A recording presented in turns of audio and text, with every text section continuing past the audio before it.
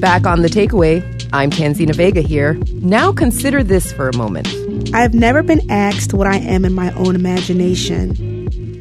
That's Morgan Jerkins. She's reading from her new book, This Will Be My Undoing. What is a black woman to herself out from under the shadow of the white woman? For black women, whiteness and white womanhood linger over our heads, smothering our consciousness every day. But we are not the inverse of whiteness, or white womanhood for that matter. Still, our bodies find a way to come back to us distorted like images in funhouse mirrors. We know something is wrong with the distortions, but we cannot say what. Morgan joined WNYC's producer of special projects, Rebecca Carroll, as part of our book club series, Reading the Reckoning. Hey, Morgan. Hi. Let's get right into the book. There's this narrative of a certain black experience that is drawn to whiteness, whether it's because of circumstances like myself, who was adopted into a white family and raised in an all-white town, or for you, influenced by this kind of narcotic caste system. I So, like that. yeah. So what exactly is the draw to whiteness? Beyond, I mean, and we can certainly just simplify it by saying, oh, ease, sanity, power, privilege. But when we're younger, I don't think we think in those terms. No. When I was younger, I just wanted to be validated, to not ever have that sense of I'm not supposed to be here, to never have that sort of question that I have to fix myself in order for others to be comfortable with me. And I think even when I was a kid, that was what I sort of grew up with, even though I didn't have the vocabulary of like respectability, politics, or colorism. As a child, I mean, from the first chapter, when I'm talking about cheerleading tryouts, I was 10 and I still knew I was like, I'm not meant to be here. There's not a place for me. But you were drawn to it. Yeah, because they were everywhere and no one questioned their beauty and no one questioned just who they were as people. And I just thought that the way for me to get that relief, as crazy as that sounds, is to assimilate. It's so interesting, though, too, because throughout the arc of my own writing career, you know, I've sort of reached this point where I almost feel like I need to divest entirely from whiteness because I was so entrenched and inundated and swallowed by it. But you write about wanting to be swallowed by it. Yeah, because I had low self-esteem, very low self-esteem. I did not really believe in my own beauty. I didn't really believe my beauty as a black girl. And because of that, I wanted to be absorbed. I just thought that because whiteness is so powerful, so all-encompassing, it's just swallow me right up because I don't want to be out there by myself. Right. And the adjacency to it. I remember that so vividly. Yeah. It's like, I know how I'm going to play this. Right. Right. Because I see where the power is. Right. So I'm going to position myself adjacent to that power. We've done it our whole lives. Right. Because it's like, I don't want to fight. You know what I mean? And if I fight, you know, when you're a kid, it's like, I don't want to fight. I don't want to, you know, already stick out more than I am. So I'm going to try to be like you. Right. You know, even in when I was in 6th grade, the whole narcotic caste system that you said, I mean, there were white girls who were having these popular girl tryouts and they're all white people. And I wanted to be a part of it. So you also, though, had friends of color. Yeah. And what were they thinking? We never talked about it.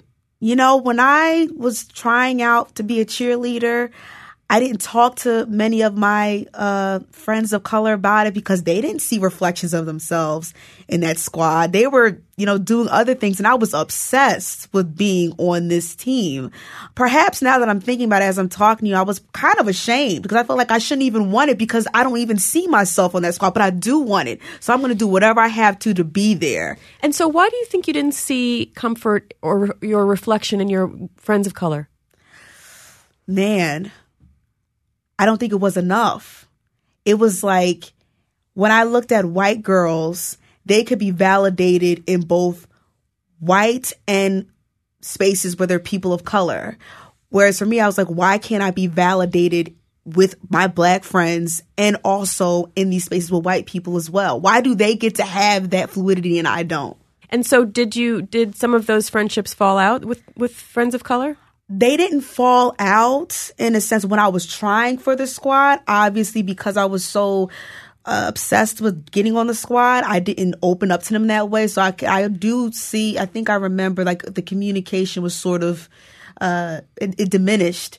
But I think when I talk about in the first chapter of my book, not all of my friends of color are Black. So we also have to keep in mind that there are people of color who have to deal with anti-Blackness as well. And when I got into an argument with a friend of mine who was Filipina, who we never were invited over her house. We never understood because she listened to rap music. She wore the New York fitted hats. I mean, she was in our group like that. And she was fluid. Yeah, she was fluid. Right, yeah. You know, we accepted her as our own and whatever, and she literally said like, you know why you didn't get on that squad? Because Monkey's like, you don't get on that squad. And that was the moment where I was like, okay, so now it's even more compartmentalized. It's not just we're all not white. Now it's even further because now you just use anti-Blackness against me. And the moment that we're arguing, I would never have used her ethnicity or race against her in an argument, even as a kid. It's like, why would I do that? Right. I'm thinking too about the essay where you write about being a Black gentrifier and trying to figure that out and navigate that, and how you wrote you didn't know how to be in Black spaces. Mm-hmm. And I was curious because your mother, who you're close with, is Black. Mm-hmm. Your origin, for lack of a better word, is Black. Mm-hmm. So you always, at the end of the day, came home to a sense of Blackness. Mm-hmm. So how is it that you were unable to be in Black spaces?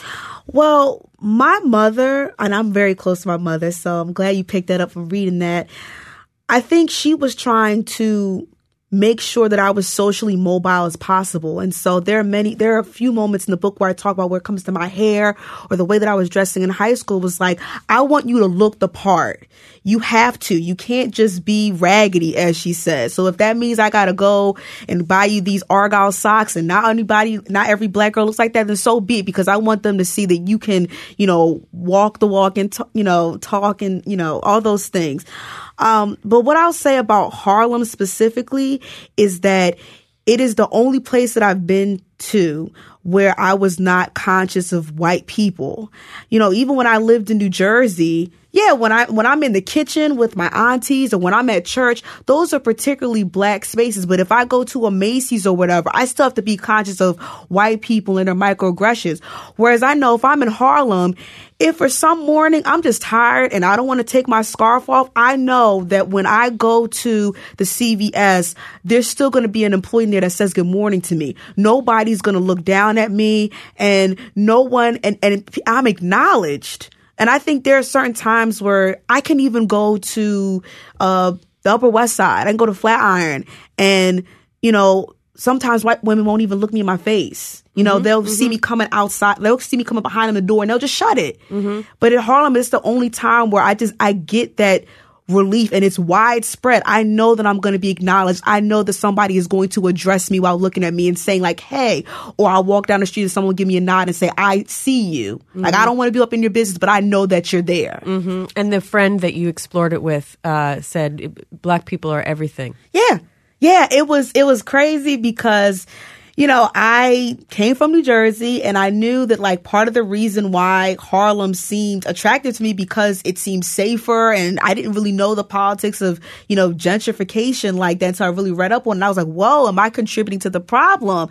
And then this man who used to work at the Schoenberg, I don't know if he does now, but he took me to their nice garden there, took me for smoothies and was like, listen, and he said it very kindly, but he basically told me, your idea of Blackness is so limited. Like, it's very limited. So what if I just told you there is no limit to that? Right. And so that makes me think then too of the way in which you describe these Black girls in middle school and high school who were a certain kind of Black girl, bold and brash and that kind of that stereotype that is perpetuated. But these were not stereotypes. These were real girls. And that they did not adhere to your respectability politics. You didn't have the language for it then, but you knew that that's what it was. But of course we see and we celebrate girls and women who embody that kind of Blackness today, particularly now in pop culture. Right. And so when you see those women, how do you feel? How has your impression or opinion of those girls and that sort of kind of Blackness changed? Well, I think it's admirable. I think, even when I was in middle school and I saw these girls and they were so bold and they let people know that they were there. They didn't kowtow in a way. I didn't have that then. Like I said, I wanted to be consumed, and I wanted to get out of high school, middle school as early, as quickly as possible so I can just do what I wanted to do. And so now that I feel like we're in this time where it's like unapologetic Black girls, carefree Black girls, I wish that I would have heard those phrases when I was in that age where I really needed it. I think about that all the time. Black girl magic, honey, I could have used that. Yeah, right, right. Yeah. Would you read a little bit for us? I have never been asked what I am in my own imagination. What is a Black woman to herself out from under the shadow of the white woman? For Black women, whiteness and white womanhood linger over our heads, smothering our consciousness every day. But we are not the inverse of whiteness, or white womanhood for that matter. Still, our bodies find a way to come back to us distorted like images in funhouse mirrors.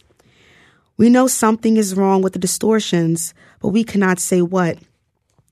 This is the magic that I believe Claudia talks about in The Bluest Eye. But if we are not the opposite of whiteness, then what are we? Maybe the truth is that we are invisible to ourselves. The truth is we are all clamoring for something ancient within our souls that is still virgin from white touch. We are nostalgic for something that we cannot claim, an artifact within ourselves that was not chained when our foremothers were transported across the Atlantic to the New World. The Portuguese call this saudade, feeling a loss or absence of something that we know will never return. We may never find it, but we must keep digging anyhow. It is an arduous battle to piece together our existence while we are trying to resist during our individual lives. I do believe in the Audre Lorde saying that you cannot dismantle the master's house with the master's tools, but we've been working in that house for centuries. You may know the tools better than the master, and we must all know the ways in which they operate in order to destroy the master's power over our lives. We must consider white womanhood. If we abandon that prematurely without studying its influence, then we will not know all the ways in which that power functions so that we can trap it before it traps us. But we must not dwell on it for too long. For as long as white women have been appropriating our bodies, we have been insulted and afflicted. And frankly, I am tired of being in such an abusive relationship that I never agreed to in the first place. There was never any honeymoon period. There is no need to consider those who take without giving, speak without listening, and use feminism as a way to unify without analyzing Black women's differences and their complications. Wow, so timely, and also so it just really cuts right through to so many things that Black women all share. Mm-hmm. But I was struck by that idea of who you are or what you are in your imagination. What are you in your imagination? Whatever I want to be. And that is something I never allowed myself. I think when we talk about these ideas of Black girl magic, unapologetic Black girl, carefree Black girl, self-care, care. I never cared about myself because I was too busy comparing myself to the white girl in front of me or the white girl that I'm going to soon come in contact with. And so when I think about what I'm going to do today, what I'm going to wear, what lipstick I'm going to put on, even something as simple as like, oh, I couldn't wear yellow lipstick. Like that just seems like something I see white girls wear. No, I'm going to wear it. Why am I limiting myself? And is that my conditioning? And how do I keep unraveling that? So I think, when I was, the context for that essay, when I was thinking about Rachel Dolezal, where, it was painful to watch people say, well, why can't she be a Black girl? And then to see all these Black girls saying she can't be us because she doesn't know us. And and I agree with all that, but I said, okay, well then how do we know each other then? You know what I mean? How do we study who we are without whiteness creeping in and becoming the center all over again? And how do we have these conversations that aren't confined to the kitchen table, that aren't confined with just Black women, because other people need to hear it? That sort of makes me think about, yes, we are in this moment of really embracing sort of unapologetic Blackness and a kind of Cardi B out there kind of feel. But it also feels like whiteness can only take in a couple ways of being Black, right? So it's Cardi B or it's Serena Williams, right? But there is a spectrum of ways of being Black. I don't mean more Black or less Black. I mean ways of being individually Black. So we have to, yes, have that conversation. We also have to claim those identities. Where do you fall on that identity spectrum? Man, it depends on the situation. Because if I'm really passionate about something, I can talk with a cadence that's not like this. If I'm doing interviews, don't ever talk with a cadence that isn't like that. It just we're code switching, right? But then that's another form of survival that we do. And I think, and it's something that I really want to write about as well and think about more deeply, because I think for so long, even in Black circles, we think of Blackness as a measurement tool, that someone else can say that person's less Black because they like anime. That's right. That person's less Black because they listen to Metallica. And it's like, isn't that a form of white supremacy, though, that I can't digest what you're doing? So what I need to do is measure it, because that's the only way I'm going to be able to understand you. And I think that's the same thing with whiteness. It's like this huge divide between like, oh, are you an Angela Davis or are you going to be a Beyonce? And it's like, well, what about the women that oscillate between the two? Or just are on a different, level. Yeah. And that's the thing I also wanted to say in my book, and I make it very clear at the end of the first chapter, like, I am not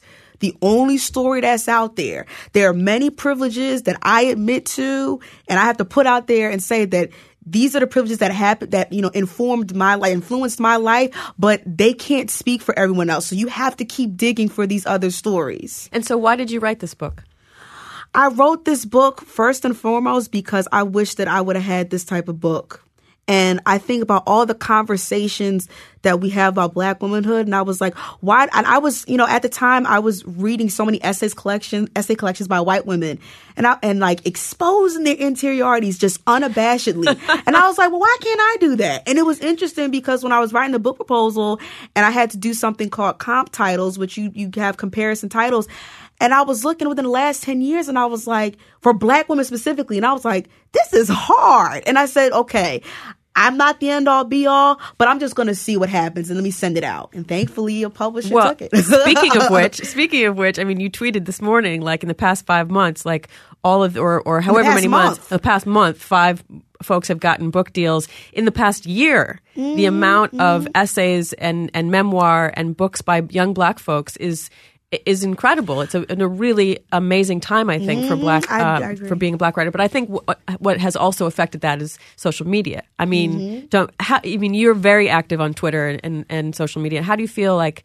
How do you use it? Oh, I use it to tweet about the books I love. I use it to talk about, irreverent things like men or food or, be vulnerable with people, because New York it could be a very isolating place. And there have been many moments where I'm just like, I just want to talk about something and make a thread. And I'm lucky to find people who gravitate towards it. But I also want to make it clear that if it were not for Twitter, I would not be where I am. I met my agent through Twitter. My agent is a woman of color. The acquiring editor for this book knew me through Twitter. Like that. Otherwise, I'd probably be on my 4th unpaid literary internship by now. I'm serious. No, I believe you. I know. And I've watched you soar, and I can't wait to see you soar even higher. The book is called This Will Be My Undoing, Morgan Jerkins. Thank you so much. Thank you so much. That was WNYC's Rebecca Carroll and author Morgan Jerkins in conversation as part of our book club series, Reading the Reckoning. If you want to read along with us, you can find our book list at thetakeaway.org/series/Reading the Reckoning. And if you enjoyed listening to Rebecca and Morgan, download today's podcast, where you can hear more of their conversation that we just couldn't squeeze into the show. Morgan answers the question, what are you in your imagination? And they discuss the spectrum of being Black. For so long, even in Black circles, we think of Blackness as a measurement tool, that someone else can say that person's less Black because they like anime. That's right. That person's less Black because they listen to Metallica. And it's like, isn't that a form of white supremacy, though, that I can't digest what you're doing? So what I need to do is measure it. Subscribe on iTunes, Stitcher, or wherever you get your podcasts, and you'll get all sorts of extras that you won't find in our show on air. There's a lot going on right now. Mounting economic inequality, threats to democracy, environmental disaster, the sour stench of chaos in the air. I'm Brooke Gladstone, host of WNYC's On the Media. Want to understand the reasons and the meanings of the narratives that led us here, and maybe how to head them off at the pass? That's On the Media's specialty. Take a listen wherever you get your podcasts.